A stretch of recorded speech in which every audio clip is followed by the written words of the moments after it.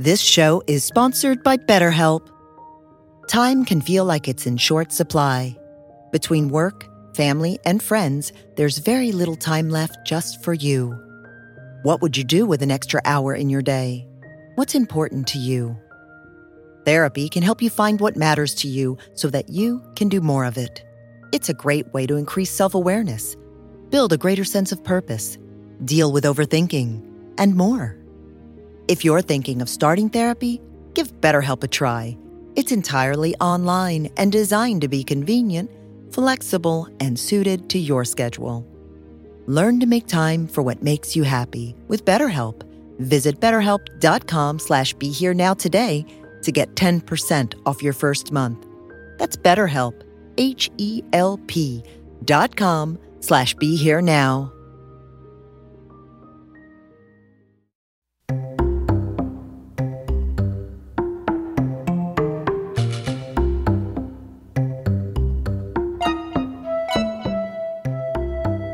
Welcome to Conda Mason's Brown Rice Hour, a podcast that quilts together a fabric of connection between land, race, money, culture, and spirit. Discover a connection that engages with the most inspiring and cutting-edge thought leaders today, pointing toward our collective healing and liberation. If you are interested in supporting the Brown Rice Hour, please visit BeHereNowNetwork.com/Conda.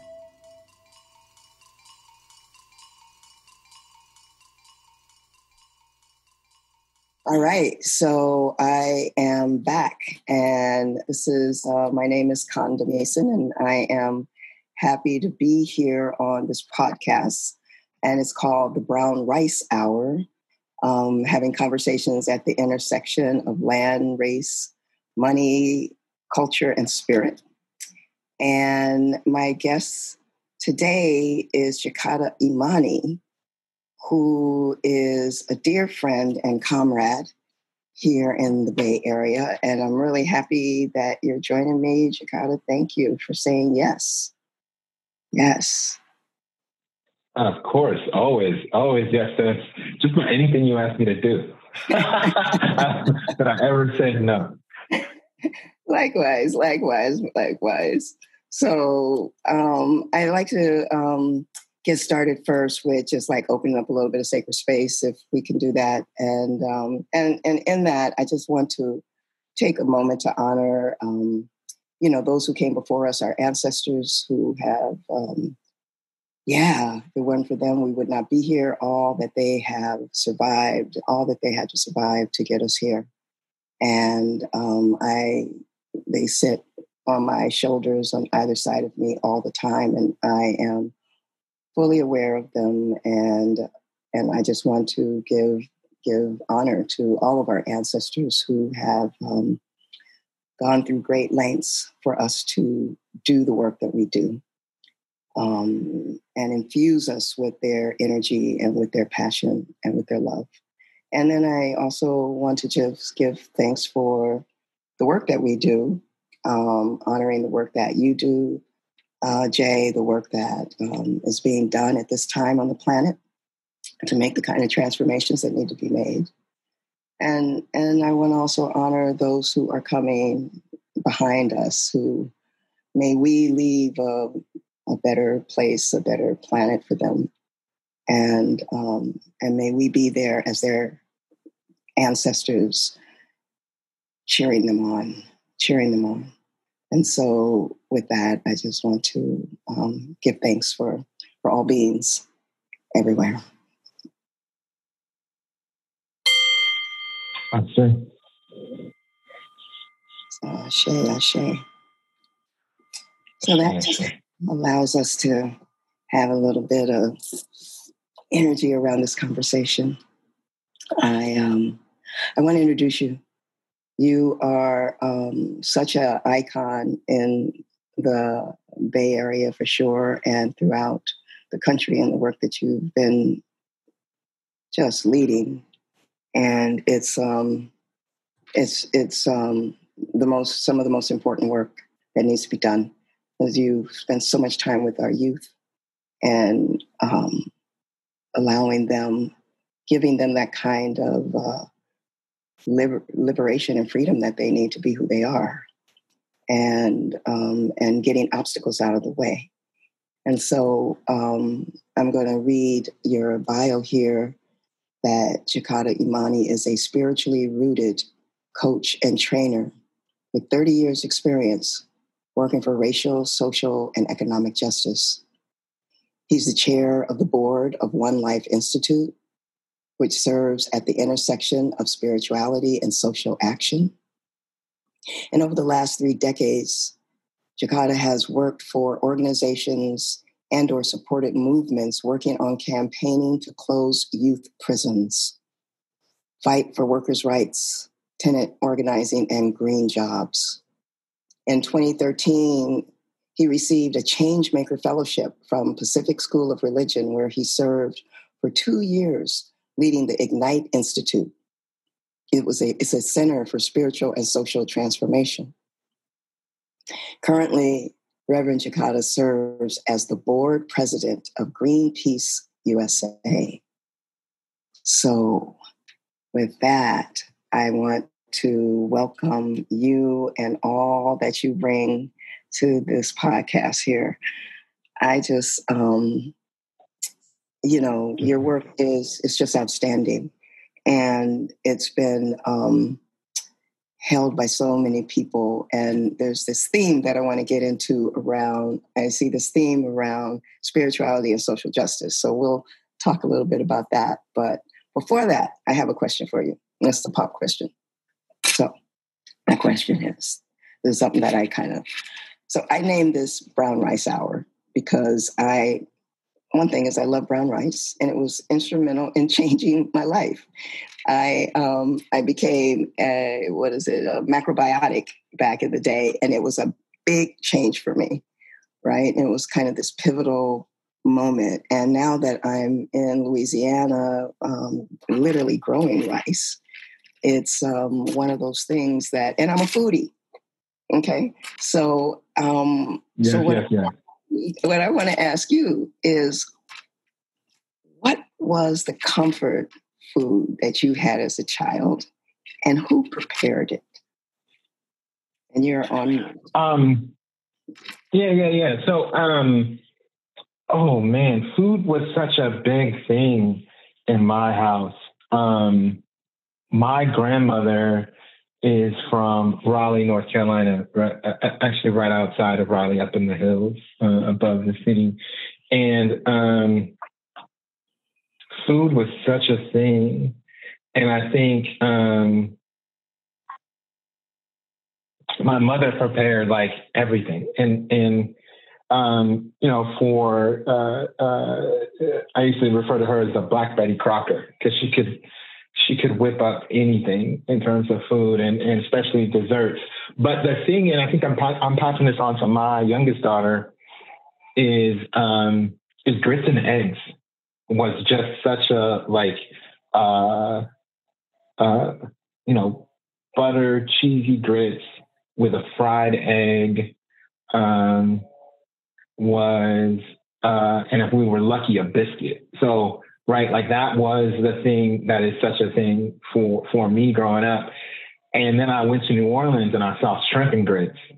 And so now, So now me and my youngest daughter, that's our Sunday morning ritual. We get up on Sunday morning and make some shrimp and grits with some spinach and some shrimp and do the thing. But so growing up for me, it was just that simple thing of like some hot grits, buttery, some garlic powder in there, black pepper, and it was Sunday morning. So yeah, and my mother made that. That was it, and your mom made it. That's really great. Yeah. That's great. It's funny because you're only the second person I've interviewed on this podcast so far, and the other one was Fania Davis. And when I asked her the question, she said, "Grits." Oh, okay. So we just gonna keep it real stereotypical Black people. I know, right? But it was her dad who made it. It was interesting. It was her dad he was the cook in the morning when they were getting ready for breakfast for school. So yeah, I can. Yeah. And I asked her. I wanted to make sure it wasn't sweet grits, because people who add the sugar to grit. No, right? Exactly. Butter and grits and cheese and grits. I try to keep an open mind. You know what I mean? I try not to have a binary. Right. I try to make space for all views and opinions. Right. But sweet grits, why? Right? It's like when I even heard about sweet grits, I was like, no. Yeah, but I don't know. Yeah, no.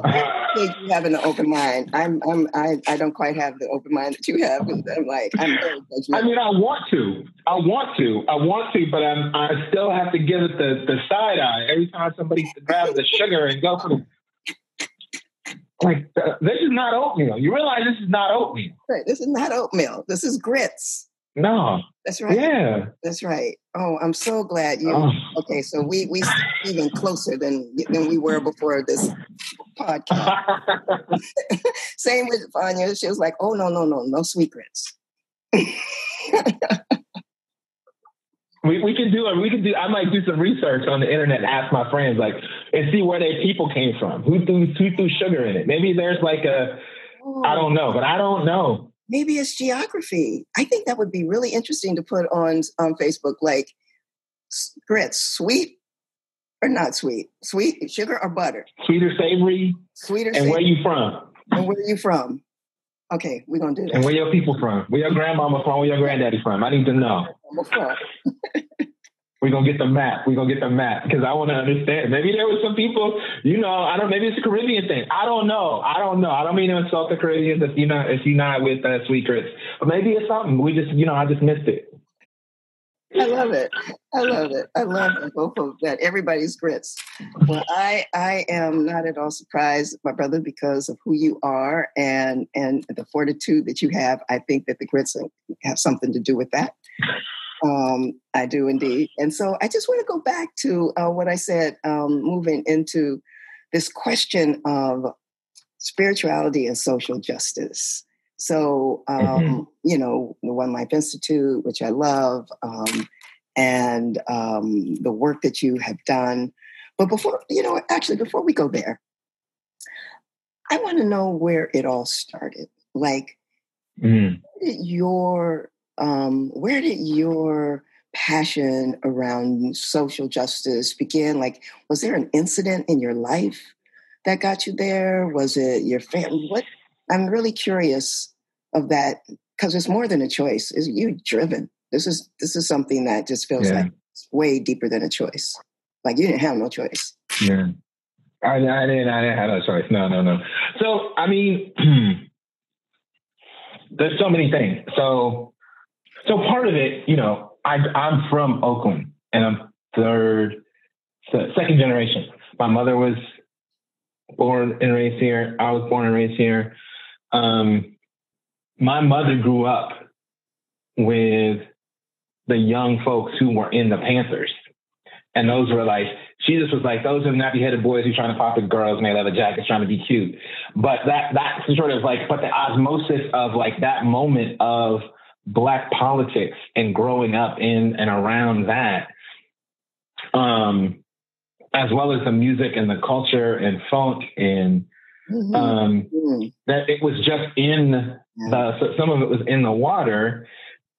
And then some of it was also, I came awake, like realizing things was going on when Ronald Reagan became president. That's when I really was starting to not just look at my the four walls of my home and the four walls of my school and then my extended family and crew, but I started seeing there are larger things happening at play, right? Yeah. And I grew up in East Oakland, and in fourth grade, third grade, they discovered I had dyslexia. And my mother heard that the schools in the hills in Oakland that are in the more affluent white neighborhoods had better special education programs, which wasn't true. It was the same Black and brown boys in special ed up there as it was in the Flatland. But nonetheless, that's what she heard. And so that put me, though, in a school that wasn't just other Black and brown kids, but had a percentage in elementary school, a high percentage of upper middle class white folks, but then also upper middle class Black and brown folks and Asian folks. Mm-hmm. And I got to be friends with some of those people and got to see that there were like, I went to this one girl's house in 7th grade, and her family had an elevator that they lived in Oakland Hills. In their house, they had an elevator that, it's one of them houses. You've been to Oakland Hills. You drive up to the top and you get it. You walk in through the front door. You're in the garage or in the top floor, and you have to take an elevator down to like where the kitchen and the bathroom and stuff are, and then an elevator down to, or you can take the stairs, but they had an elevator. And I was just like, whoa, right? And I got to know people. I started seeing like, oh, there's actually some of the same stuff happening up here, that folks are using drugs and folks are dealing drugs and folks are having domestic disputes. And there's folks who are having conflict in their family, but there weren't the police coming. They weren't losing their housing. They weren't. Same issue. And what I saw was same, very similar issues, very similar. But like my friend's older sister who was having drug problems, she didn't get arrested. She got sent to her, her family house in Vermont or whatever, or she got to go to residential treatment, and other folks who, they got picked up and taken home as opposed to taken to jail, right? For doing very similar things. And so it was that experience. And once there's this district in Oakland called Montclair, it's actually called Montclair Village. And it's a very little set apart, very affluent neighborhood in Oakland. And I was there on a weekend with some of my other friends, me being the darkest of them. And we were all goofing around, and they crossed the street, and I was talking to somebody, and I crossed the street late, and I sort of jaywalked. This black cop pulls me up, and he's like, we're not having Bet not see you out here like this no more. And the contradiction that was wild about it was he singled me out, but he thought he was doing me a favor. Right. Teaching you. Right. Do this up in here. Mm-hmm. You got to know where your place is. Right. Right. Right. And I'm going to show you where your place is. Like don't because drink water fountain. It's the equivalent of don't drink water fountain unless colored is written on it. Mm-hmm. You see what I'm saying? Mm-hmm. And so for me at a young age, I got to see that there were systems and structures that were not set up to talk about what I knew was true. And so I would go home and talk about like, oh, we read this, we did the Pledge of Allegiance. And my parents would talk to me about the Pledge of Allegiance. And like, my dad was in the Army, and he was like, yo, the way I got treated in the Army, we're not one nation. They treated me very differently, even though I'm fighting for our country. And then I had uncles who were talking to me about, and aunties who I got to just see, and they would share with me just the little pieces of just asking the questions. And so that was my first entree into things aren't the same. People get treated differently based on the color of their skin or based on the amount of money in their bank. And I grew up during the height of the drug war. And so it wasn't just that there weren't police when I went to Montclair. There weren't police on every single corner, but there were in my neighborhood, in every single corner. Even though the same amount of crime was happening in those neighborhoods, there was no police to disrupt it, or no police to solve those problems. What solved those problems were the community working together in services and treatment. In my neighborhood, there was no opportunity for that. It was just, you're out of line, let's go. We got you. You might be on the line. You're standing on the corner, we're sweeping you up, right? At a high rate. And so that gave me a sense, this ain't right, which got me curious. Right. And how old were you at that point in time? Ish? 13 years old. A young boy. Interesting. Yeah. And so that's where you started seeing the discrepancies based on... Yeah. And wanting to speak out and wanting to just pose the questions, talk about it, understand it. Yeah. And so it stayed with you, those questions, the questions of, and your need to speak out just stayed with you. That was the only way to satisfy it, was to do the work that you're doing? Well, I mean, I think that the need to speak out was I think initially my thing was like, oh, people don't notice or they don't know. Mm-hmm. Mm-hmm. Right. And if I say something about it, then they will like, it's like if you step on my foot and you didn't step on my foot and you didn't know you stepped on my foot. Well, okay. Well, you stepping on my foot. I'm gonna let you know. Hey, that's my foot. Right. Right. But what I found out is when I would say something about it, like just pointing it out, like, oh, you stepping on my foot. People would be like, sit down and shut up. And I'm like, but wait though, you stepping on my foot. And they're like, yes, I am. Sit down and shut up. Like, move on, right? And then I started feeling like, well, wait, why would you want to be just stepping on my foot every time you walk past me? Like, what is this about? Like, why are you, right?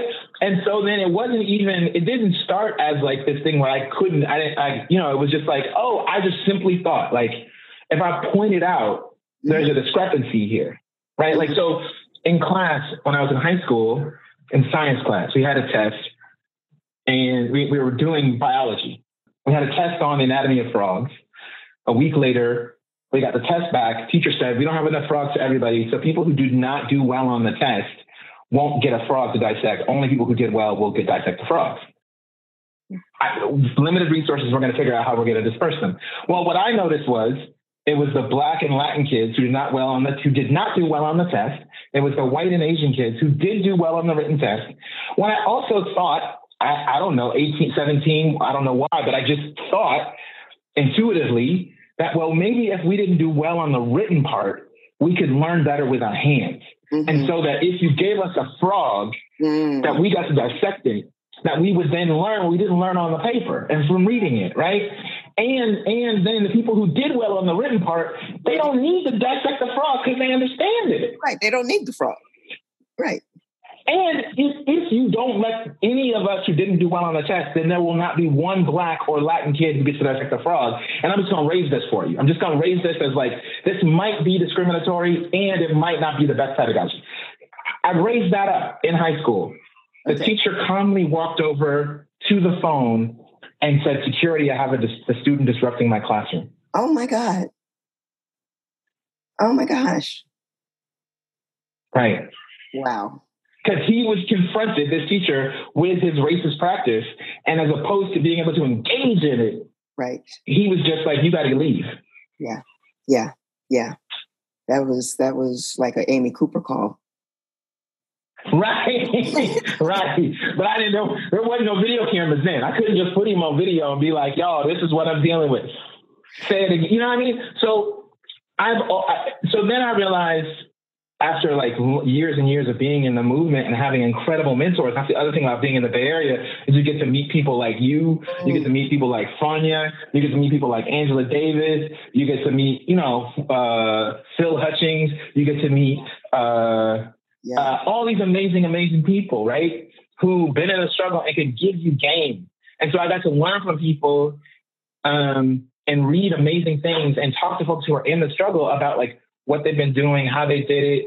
Yeah. Not just inspiration, but I got to get information about the strategies and the organizational structures. And, I grew up in the Bay Area where there was a free breakfast program that the Panthers ran way before the United States government ever thought about free breakfast. So I got to sit with people who engineered that and ask them questions about, where did you get the food? That's like, I've always wondered that. Yeah. Where did the food come from? So they went... Here's what I heard from people. They went to store owners in the neighborhood and they said, you make money from our people. You're going to give back to our people. Give back. We need this amount of food every week at these locations. If we don't have that, we will be back here to have this conversation again outside with a picket line. Mm-hmm. And then store owners were like, yo, these brothers with black leather jackets and these sisters with these shotguns, we just gonna give them this food because they right. Black people come in here and buy all our stuff, so we should feed Black children, and they fed Black children. Wow, interesting. I always wondered where that food came from. That's wonderful to hear that. And I was going to ask you also. I have a question to ask you: who were your mentors? And so you kind of, are there anyone out of the group specific? I mean, anyone rises to the top more than others? Who are your mentors and getting you the knowledge and where you are? Yeah, so I would be like totally remiss if I didn't mention Van Jones, Rachel Jackson, Steve Williams, Cindy Weisner. There was a cohort of folks who were ahead of me in the Bay Area. Kava Conti now, who is at runs Red Bay Coffee and is like an amazing, and has been an amazing entrepreneur, but is like, you know what I mean? Remaking the coffee game.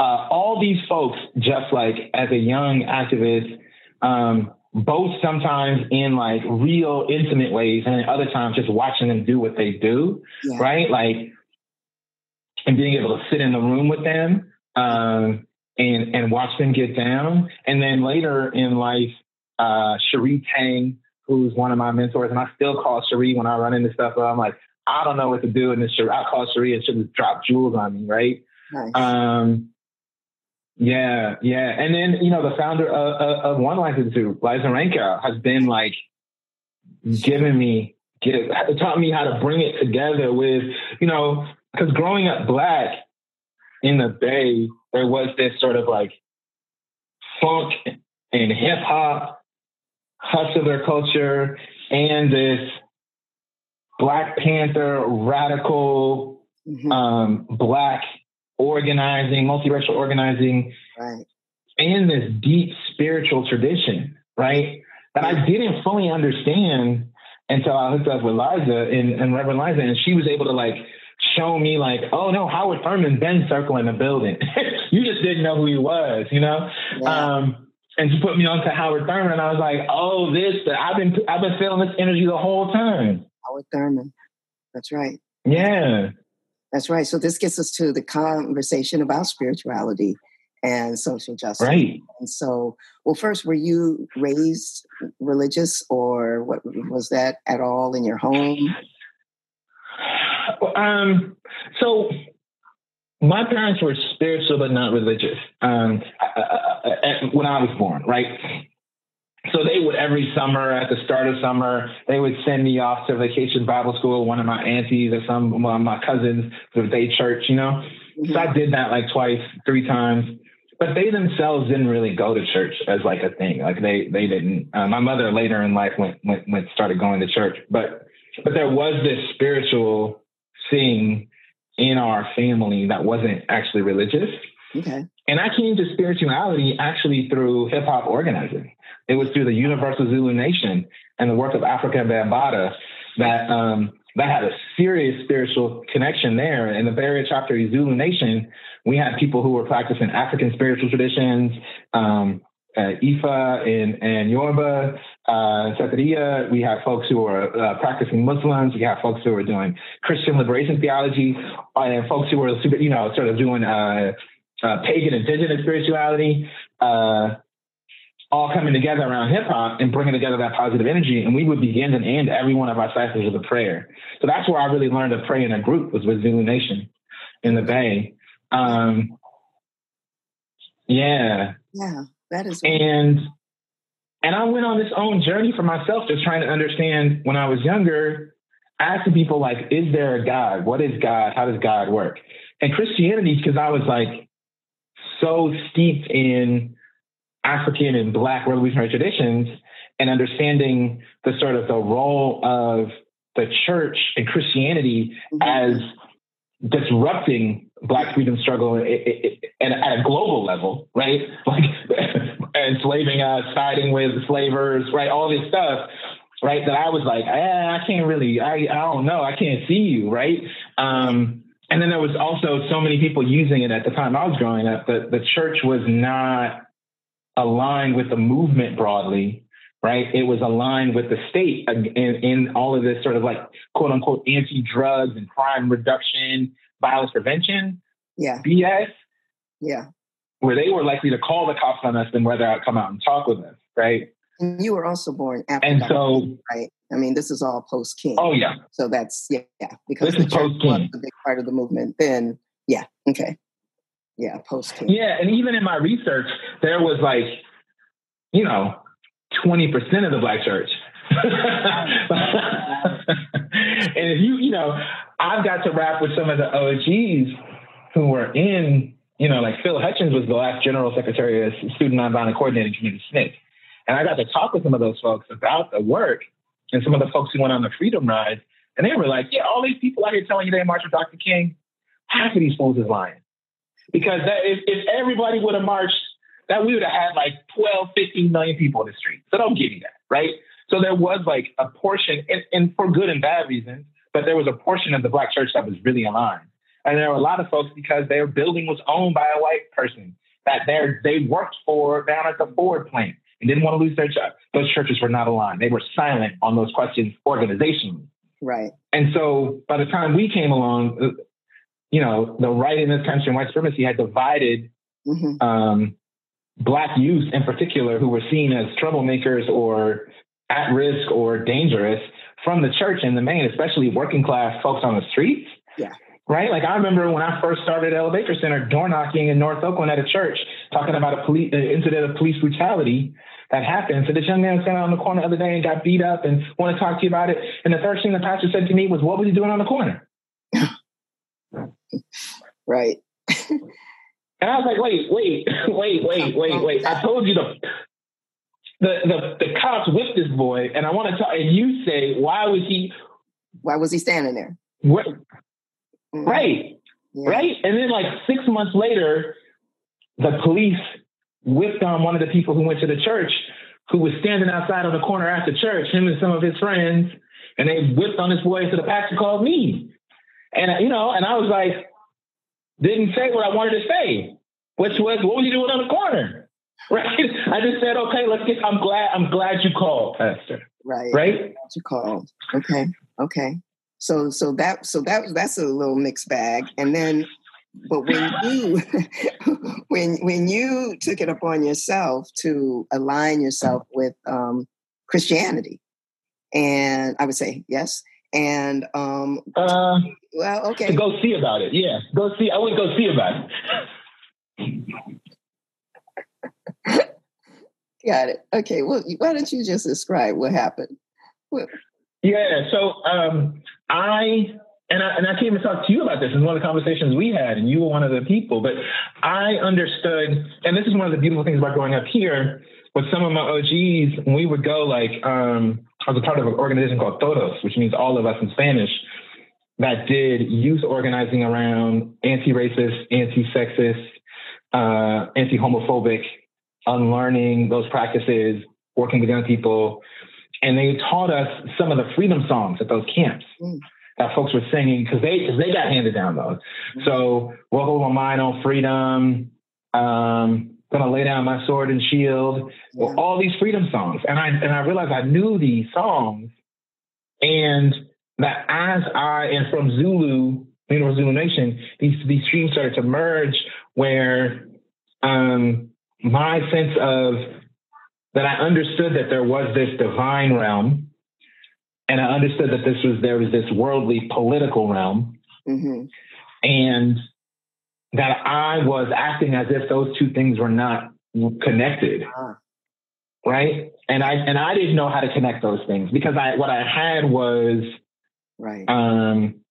because I didn't grow up in the Black church and in a deeply liberatory or transformational theology, that the pop theology around me was so like prosperity gospels. If you believe it, you can achieve it. And I'm like, well, my people been believing this shit for a long ass time, and we still dying and ain't got no money, right? So I couldn't get in.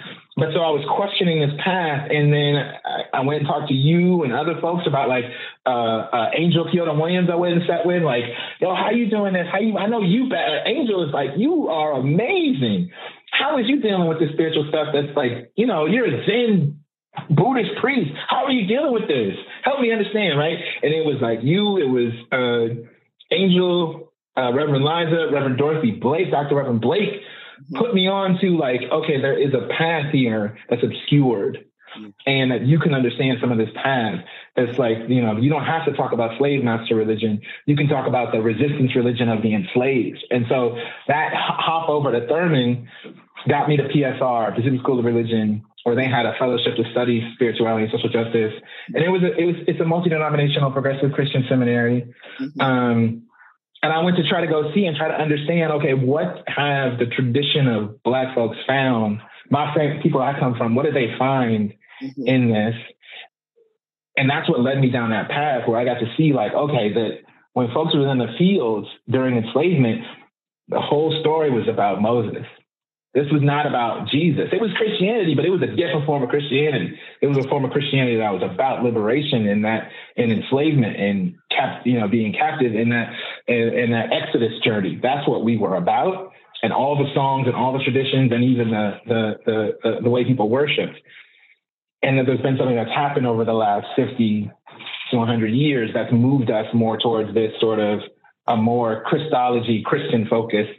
Yeah. And I say we Black people. That is less about the here and now, less about how do we transform, how do we treat each other. But it was Howard Thurman who gave me access to that tradition directly. And for people who don't know Thurman among your listeners, he was the man who went to India and met Gandhi and brought back nonviolence direct action to the civil rights movement here. He was a mentor of the Reverend Dr. King. And so when King says, I can't ever be who I ought to be until you get to be who you ought to be, that's directly from Thurman, right? And he led the first integrated church in the United States, which was over in San Francisco and still is there virtually every Sunday, led by Reverend Dr. Dorsey Blake. It's called the Fellowship for the Church of All Peoples, and it was the first integrated church. And Thurman helped me understood how his book, Jesus of the Disinherited, which is like understanding Jesus as a subjugated, not as the king on a throne, which is somehow people talk about it, but as a subjugated person in an occupied Roman territory, an indigenous working class person talking to other indigenous working class people about how they're going to get free through and what their values and morals are in that context, which just unlocked blew my mind. Yeah, that's a whole nother orientation. That's a whole other orientation around Jesus. That's beautiful. That's beautiful. I mean, yeah, you can see that. That made sense. Mm-hmm. Yeah. And so that opened it up for me to like, as the Reverend Thurman would say, embrace aspects of the tradition that's named after Jesus without becoming a Christian, because, it's complicated. But my basic summation is, after doing a deep reading of Jesus and even what's in the Bible, is he was not trying to create a new religion. I ain't trying to offend nobody. We don't have to get into the theology, but he was talking to Jewish people about how they could be Jewish. Right, exactly. I mean, that's what they say about they say the Buddha wasn't a Buddhist. Right. And so, which is not to say that I can't learn from his teachings, that I can't learn from those folks what they've done, but it's to say that then I have to figure out my own path and my own in community. And that's the thing that I got the blessing for me at PSR was understanding the three things about faith communities that I think our movements need and we're beginning to form, which are that we have a clear moral center that is not wavering. We have a clear moral, ethical framework.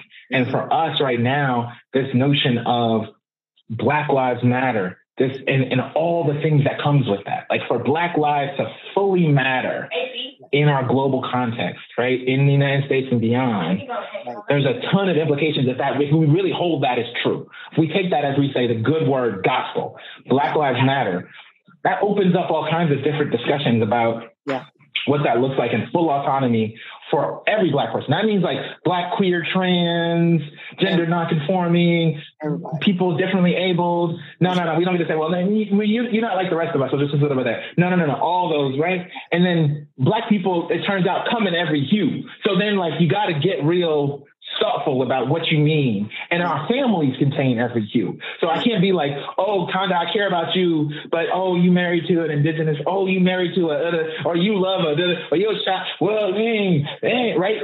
So this real deep. That's right. No. It's invitational. Right. and deeply, radically invitational at the center. And then there is an individual. That radical belonging. Yes, radical. Right? That makes me a little uncomfortable. As I start to like learn it and figure out like, ooh, I don't know how to talk about this thing.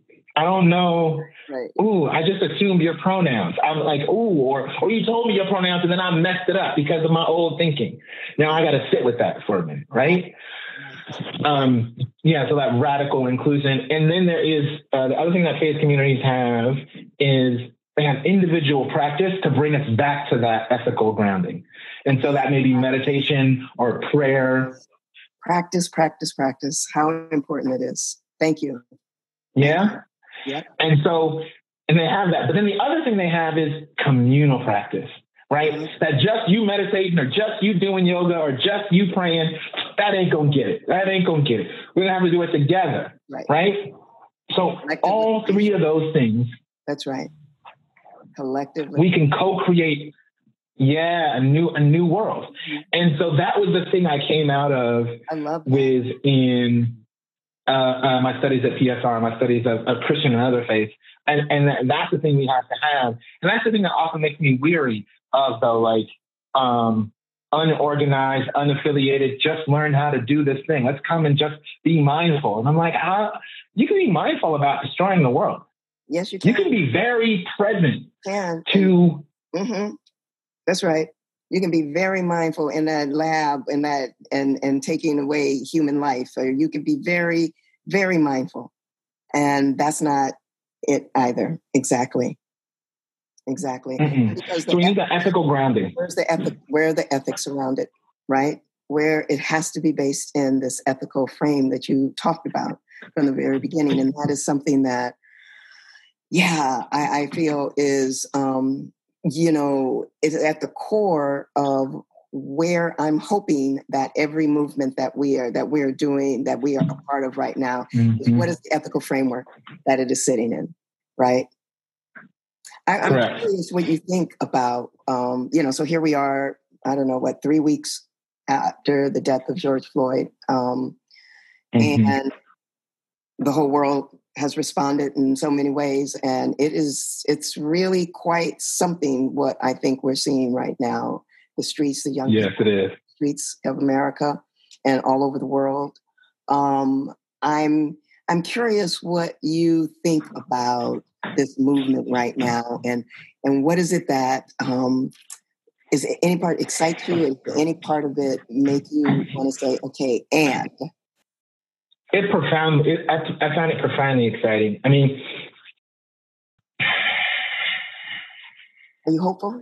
That I was talking with a friend of mine, Saket Soni, who is he runs an amazing this organization called Resilience Force, and he lived in New Orleans during Hurricane Katrina, and he has been now to like almost every major disaster area in certainly the United States and quite possibly Northern Hemisphere. And we were talking about, this is when COVID at first happened. We were talking about, I was asking him to talk about this to some other groups some folks we were working with, to talk about, and I said, I don't want to call it an opportunity because that feels so crass. But I know that you've been in this space before, Saket. Can you talk about it? And he said, no, we can't talk about it as an opportunity. This is just devastation that's happening to people. Say that one more time. When the COVID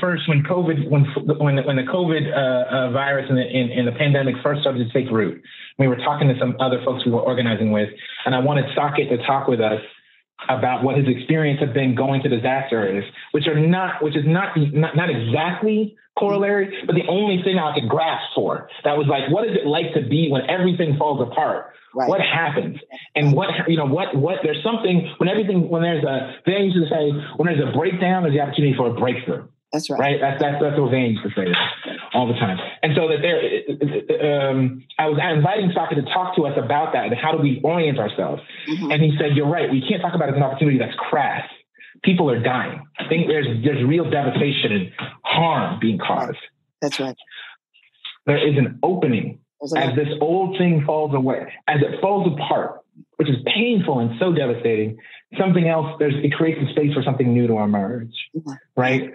Yeah. And so what I feel like we're witnessing, and there's been I've been,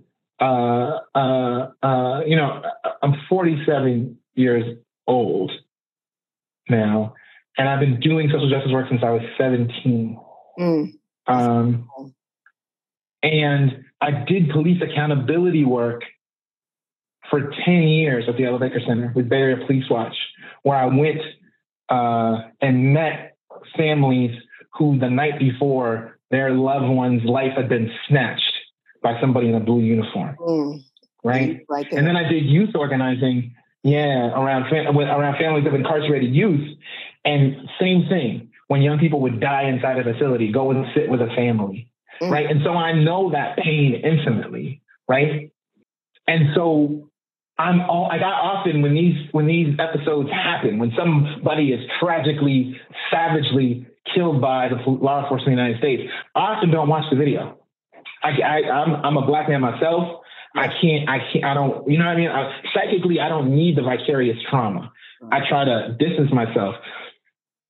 In this tremendous devastation of this man's life being taken, there is death creates a portal. Yeah. And it creates a portal for either further death and destruction or resurrection, renewal, and rebirth. That's yes.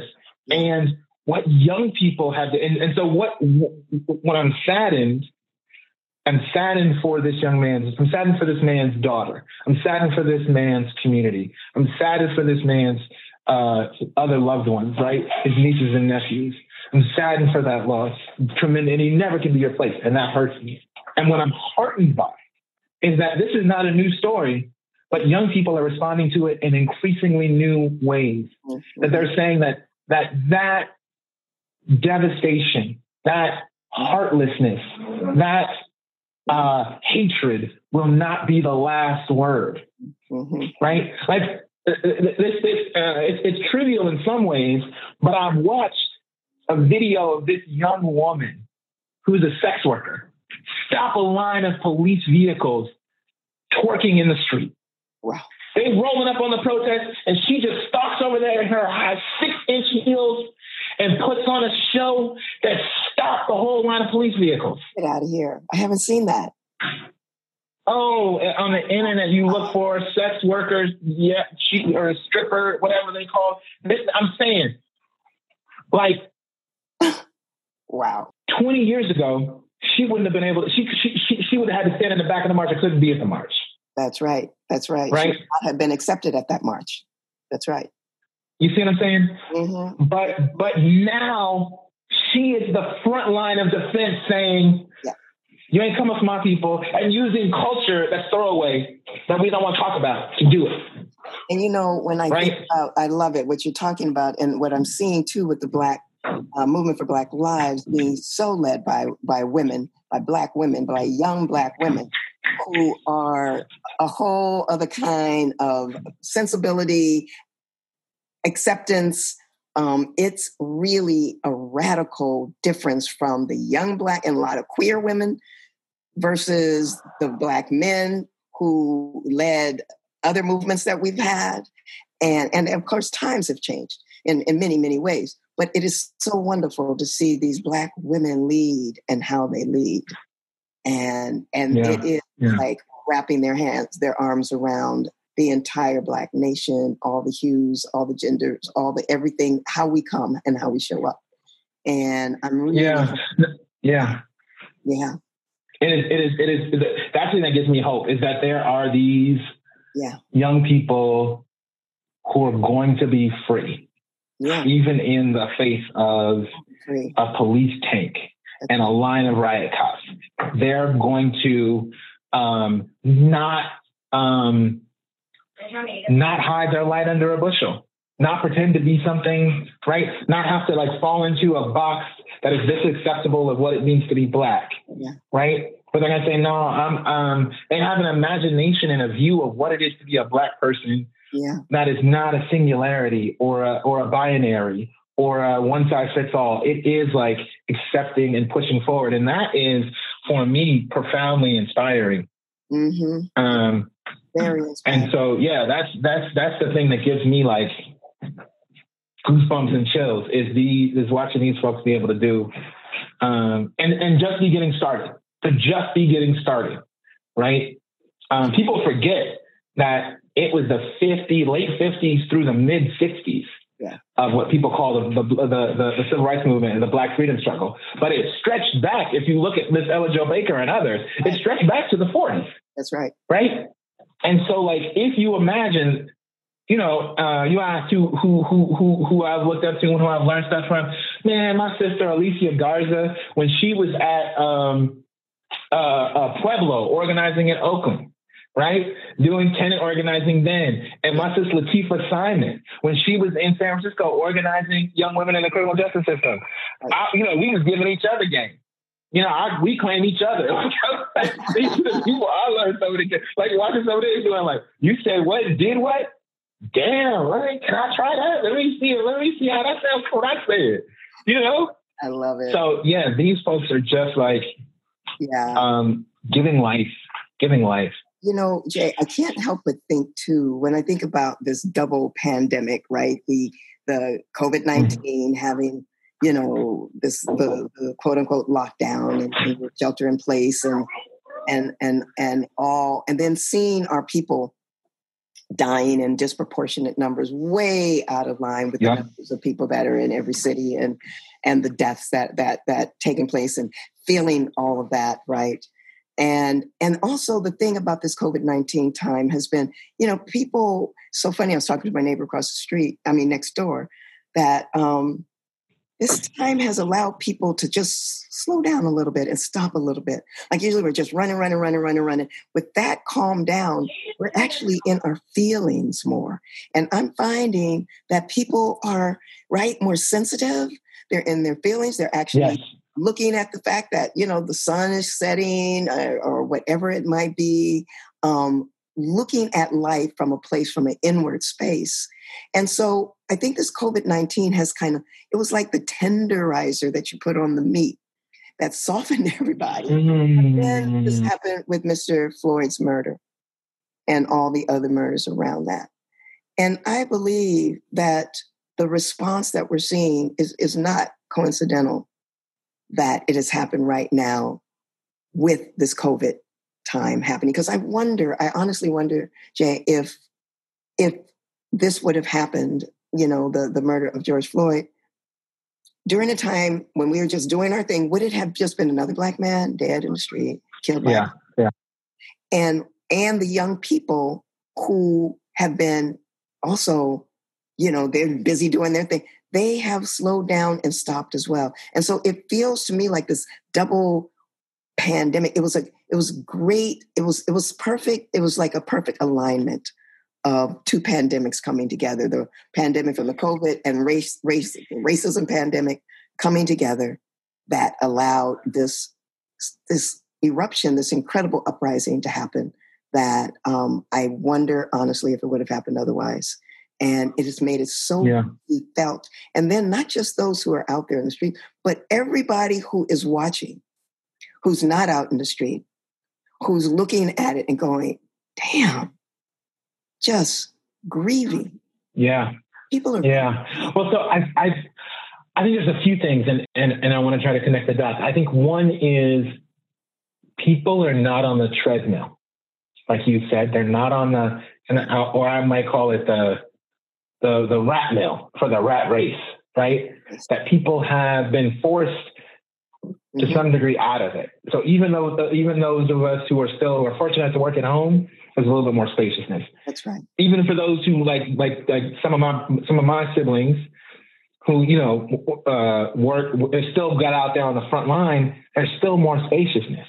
Right. Right. In our lives. And the folks who got those unemployment checks and that sort of like that fake universal basic income for the last few weeks, where they didn't have to be on the grind, we actually saw that folks had more bandwidth to pay attention. I'm not just thinking about my daily needs. That's right. Where my next meal gonna come from? What is check? Do I, can you take some extra shifts this weekend so I can pay for it? And I know I got this thing, but they just had a little bit of more spaciousness to be able to say, well, wait a minute. That's right. Yeah.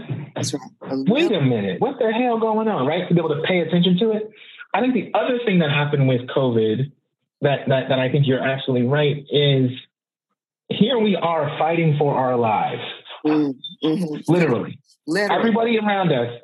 We're fighting for our lives. Well, we're a little more than others. Yeah. Supposedly, right? And they're going to go pull this man out of car, kneel on his neck, and kill him. For 9 minutes. 9 minutes. Right? Like, yeah. Yeah. That it was like, wait a minute. You just said it. We are right now, just the general feeling and energy is saving each other's lives, honoring all the medical workers, honoring everybody who's doing all the things, the essential workers, honoring finally, people who are on the lines. And we are looking at honoring those who are saving lives. We're in a moment on the planet really looking at saving our lives. And then this happens. Right. Because they're not thinking about none of that. And they're just like, this here, and I'm going to say it, this here Negro is out of line. Yep. We're going to put him back in line. That's right. Just another. Right? That's right. And we're going to show him how, we're going to show him. And that is what America saw. They saw that police race. They do not police crime. Right. Right? Because the boy who went in there and shot up Mother Emanuel Church got a hamburger. Hello. This man who was accused of passing a false $20 got a death sentence. That's right. That's right. Right? So we're policing race. Yeah, we're policing. Like, I can't imagine the context that you take a mass murderer for lunch. I'm not saying starve the boy. That's not what I'm saying. But I can't imagine you just don't say, hey, you can wait until, did you have lunch before you went and murdered all these black people, or should we stop and get you some? I don't understand the conversation around that. Right. That's right. And there lies the difference. And we know it. We've been knowing it. We've been knowing it for a long time. And, you can't get away now from all of the cell phones and videos and social media and all of that also converging at this time. It's another moment. It's another moment in America. And I am, watching as you are, as everybody is, and with the glimmer of hope that, who thought that defund the police from Black Lives Matter would end up with, it's like, what? Did I just hear that correctly? So this is what I mean about the radical imagination, and this is why that something is shifting. Say again? My friend who lives in Minneapolis was telling me that after the elected officials decided, that's exactly what we're going to do. We're going to, reorganize this. We don't know what it's going to look like, but you know what it's going to look like. She lives there, a woman that I work with every day. And she said that, so right after that, there was just, this massive, folks in the street, thousands of people. And the city council folks got up and said, okay, gave them a prompt about, like, we don't know, but get into clusters. It was like, and they got into little groups, right? And gave them a prompt. What do you think about? And text it to us and gave them and she said the entire place was people coming together in little, quads and groups. And like if you're in some kind of a conference, right? And really came together in groups and talked and texted to the number what they came up with. They are literally taking it from the people. I am so hopeful with that. What an example that sets. What an example. Mm-hmm. We don't know. We know this is not working. This hasn't been working in a long time. And we're finally saying, done. And y'all know what to do. Let's Harvested from the people. What gives me hope about that? What gives me hope about that is the lie that capitalism and patriarchy, and not even capitalism, but the thing up under it, that you can own parts of the world, that you can, and that the quest for ownership and profit, that those things supersede. Yeah. That the lie that creates is that there has to be one way. And so when people say like, well, there's 1,500 police departments, and so what if you're going to do if you don't have the police? Well, then that means there's 1,500 opportunities to figure it out that works for there, that you can actually make it. Like, the environment doesn't work. Like the way that the desert uses water is not the same way that the rainforest or the ocean uses water. So why does my community have to use the same policing tactics or the same economic system or the same, that is to make it easy for the free flow of capital and accumulation and people who have wealth to transcend and go back. But like, I don't have, if brown rice go good over there and mangoes grow good over here, why I gotta grow brown rice over here? Just, you know what I'm saying? Right. Like, why can't I grow my mangoes? Like what, you know what I'm saying? And so I think this thing, and that is like, that is real democracy. Mm-hmm. When people really have a choice about their lives. And that is like, again, Black, queer, women, trans folks who are saying, I've never fit in these boxes. And so I'm not trying to fit in none of these. I'm not trying to have us have no more boxes. We're going to have to come up with some new shapes. That's right. A new shape. You know what I'm saying? We're going to need some new shapes. And that is like, yeah. When I don't have to like figure out how I'm going to fit in that new box, but I get to be like how I'm going to be, that's really free. And there's no one way to be free. That's the other thing about it. There's no one way to be free. That's right. And so then we could just not know together and go make it up together, right? And that is like, that's actually life. Mm-hmm. So this is I know we're getting close to the time, but when on my magic journey to this place, I ended up working at a youth group that was based on popular education work coming out of Brazil. And I got introduced to one of my mentors, OG, Alicia Miranda, and Michael James, who Michael James had met Paulo Freire when he was in undergrad and like hosted Paulo Freire, I think at SF State, and got to hang out with Paulo Freire and take him around. Wow. And so I got to learn from him about popular process and about like what they were trying to do in Brazil during that time. And what they talked about was, and what Freire talked about was, that what it means to be fully autonomous person is to be co-designing the world you live in. To not just be inheriting somebody else's framework that you have to shoehorn and fit yourself into, cut off an arm because it don't get in, right? Shave off but to say, no, we're going to co-design this world together. And that's what it really means to be a full human being. Yes, right there. Right? That's it. Yeah. So this is what gives me hope, is that these young people are doing that. Yep. And doing it from such a spiritual, connected, open, not needing to have all the answers, but needing to just keep saying what's true, which is this ain't working. Ain't working.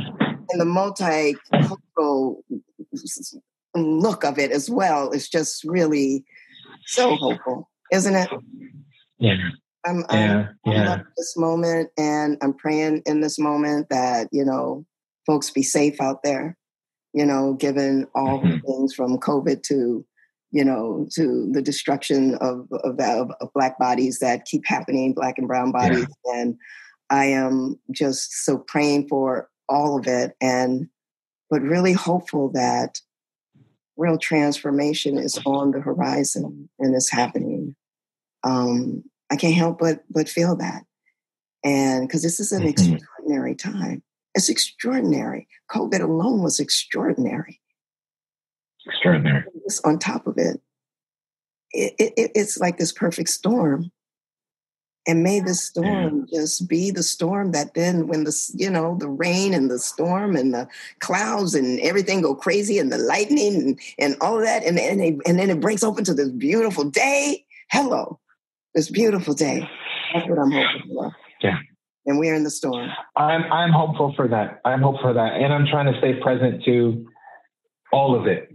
Yeah. All the pain, all the loss. And for those, even in me, and my friends who are, and even myself sometimes, who are disquieted by it, right? That like, we know we need something different and we're still disquieted by there is, my partner's a midwife, and midwives start off working, helping birthing people bring their children into the world. And many of them later in life go into hospice care, which is a very interesting. Opposite sides of the door. And what I am attuned to is that in that birthing, the old does perish, right? And as much as a Black person, as a person who grew up working quite poor, I just say we're poor in this country, there's a lot of ways that I like stuff. Like to be able to go to the store and just get what I want when my check comes, right? And for the last few months, I've not been able to do that. That's been a quote unquote loss of some normalcy. And for people who grew up in a world where they understood how white privilege function or male privilege function or wealth privilege function, and so they knew it, they might not have always liked it, but knew it and knew how to accommodate themselves and knew how to perform in it. Right. Now being in this world we were remaking, where the old rules are not yet, the old rules don't work and the new rules ain't yet clear, that could be unsettling. And so I want to hold both the excitement and the yes, and the come on with it of what's new, and make some space for the folks who are, and even in myself, that feeling of the loss and the mourning of hospicing the old. Absolutely. Absolutely. Absolutely. It doesn't leave. The old does not leave without the tears and without the sadness. There's something that, I get that. It's holding all of it, right? That kind of having that kind of equanimity that can just hold it all, And I'm not always good at that, because I flame on people on the internet too when they start talking stuff about my sisters who are leading BLM and how they're not making enough space for men and and all that fragile male ego stuff that comes up, right? And I'm like, oh, but then I got to realize you don't know yet how to act. You were told you had this privilege. That's right. You had male privilege and you don't know how to be right now. And that's without it. That also is on the chopping block. Patriarchy is very much on the chopping block, along with racism. All of it is. And so it's come on now, where's my place as a Black man? Hey, so this is what I love again about Black Lives Matter and the simplicity of it is it's no, Black Lives Matter. And so that means that women and queer and trans lives have to matter. And so then you can't just be like, Black Lives Matter, but get behind me, woman.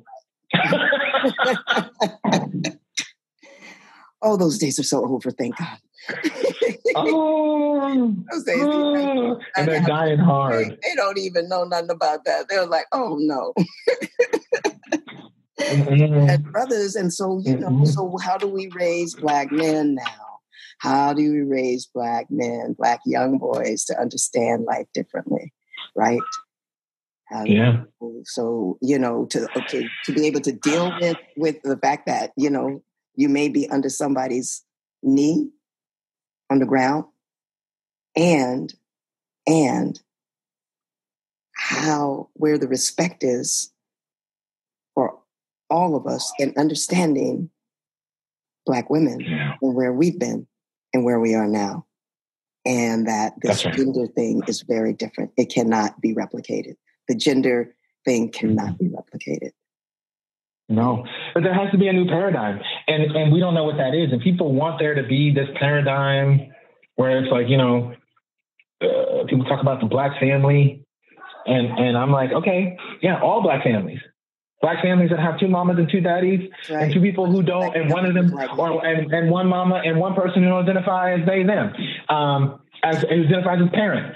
That's a Black family too. And they're going to be free too. Right. That's right. And we have to have those struggles, and I am for it. And I want to make, trying to figure out how do I hold the line and make space for my brother's degrees as we struggle with like, all that stuff that I've been told, that ain't right. Ain't gonna work no more out here. So then I have to ask you one last question, and that is your role as a mentor. Your role, everything that you were saying, Jay, your role as a mentor, I'm wondering what's up in terms of young Black men, other Black men being able to translate, because you, honestly, if anybody can hold court and hold church around it, it's you. I mean, and I do my best, but it's interesting. I think there's some things I can say, Phil could talk to me because I knew who Phil was. So Phil pulled me aside and say, yo, let me tell you something about what you just said, right? Brother Greg Hodge, another person, could call me up. Brother Greg called me up and say, Jay, I saw you in that meeting, heard what you said, bro, don't be out there like that. Because I know Greg. So some of these young people, I have relationships with them like that where I can say something to them and they can hear me, right? But some of these folks, one of my OG homies who was a youth organizer said, young people don't care what you know until they know that you care. Until they know. Right. And so, I have my people who I work with, and I work through them, and my day job is I'm a coach, right? Working with organizations and senior leaders right at the Management Center. And I do it through that. And then I have people who I speak to. But our new ED at One Life Institute, Zan West, sis is on fire and doing incredible work. And I'm supporting her.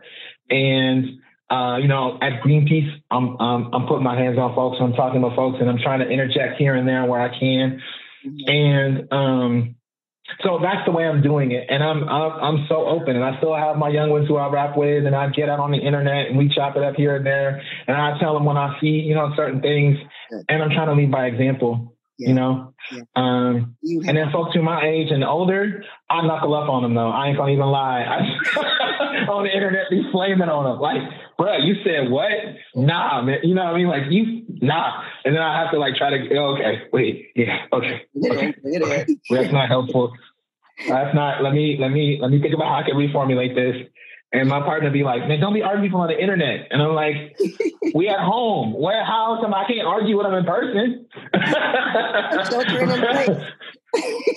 You know what I mean? And the only way I can talk to is on the internet. All I can do is talk with my thumbs right now, Right now. Well, I'm going to tell you something. You have been a role model for me since I first heard your name, since we met. And I am just, there's a reason why, you were on the top of my list to start this podcast. It was like, okay, who do I need? I need my peeps who I admire and adore, who are heartfelt and just beautiful beings, smart, and in the world in the way that I want to always be in the world. And that's you. Okay? You represent all of that for me. And I'm so grateful with that. Thank you. That you're my friend, my comrade, and honestly, my mentor. And so that means a great deal coming from you, Conda. I appreciate you and all your work, everything you've done. I'm on Team Conda from day one to the end. Yeah. Well, I'm really grateful for that and for you. And I usually like to end with a little bit of ceremony. I don't know if you got a little prayer to pray us out, or. Always. Please join me in the spirit of prayer. Mm-hmm.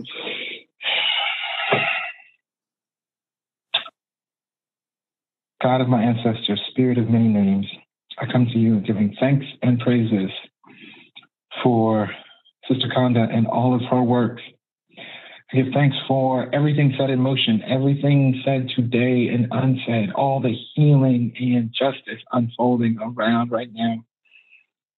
Divine One, I ask that you be with each of us, everyone in hearing of my voice, in our trials and tribulations. I'll ask that you clear our paths, offer us your strength, your wisdom, connect with us, and allow us to see you unfolding all around us in the eyes and hands and words of those around us. Allow us to do just in our relationships and right in your world. For the young ones on their way, we ask that you light their path as you have lit ours. And we give thanks for those who came before us and paved the way. And we ask that you make clear all that we need to do, our little part that we can while it's ours, that you strengthen our backs, steel our arms, and open our hearts, our ears, and our eyes to see your beauty and justice being done. In your many holy names, we pray.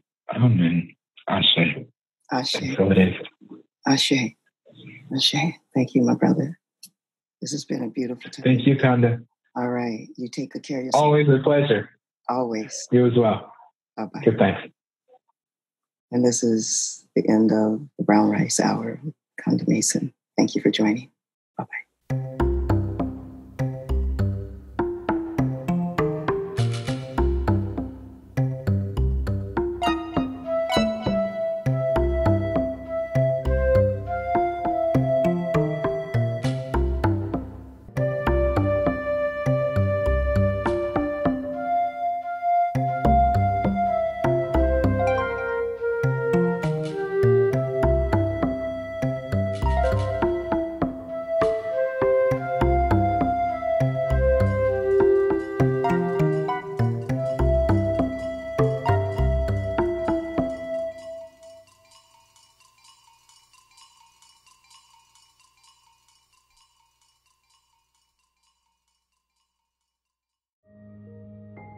This show is sponsored by BetterHelp.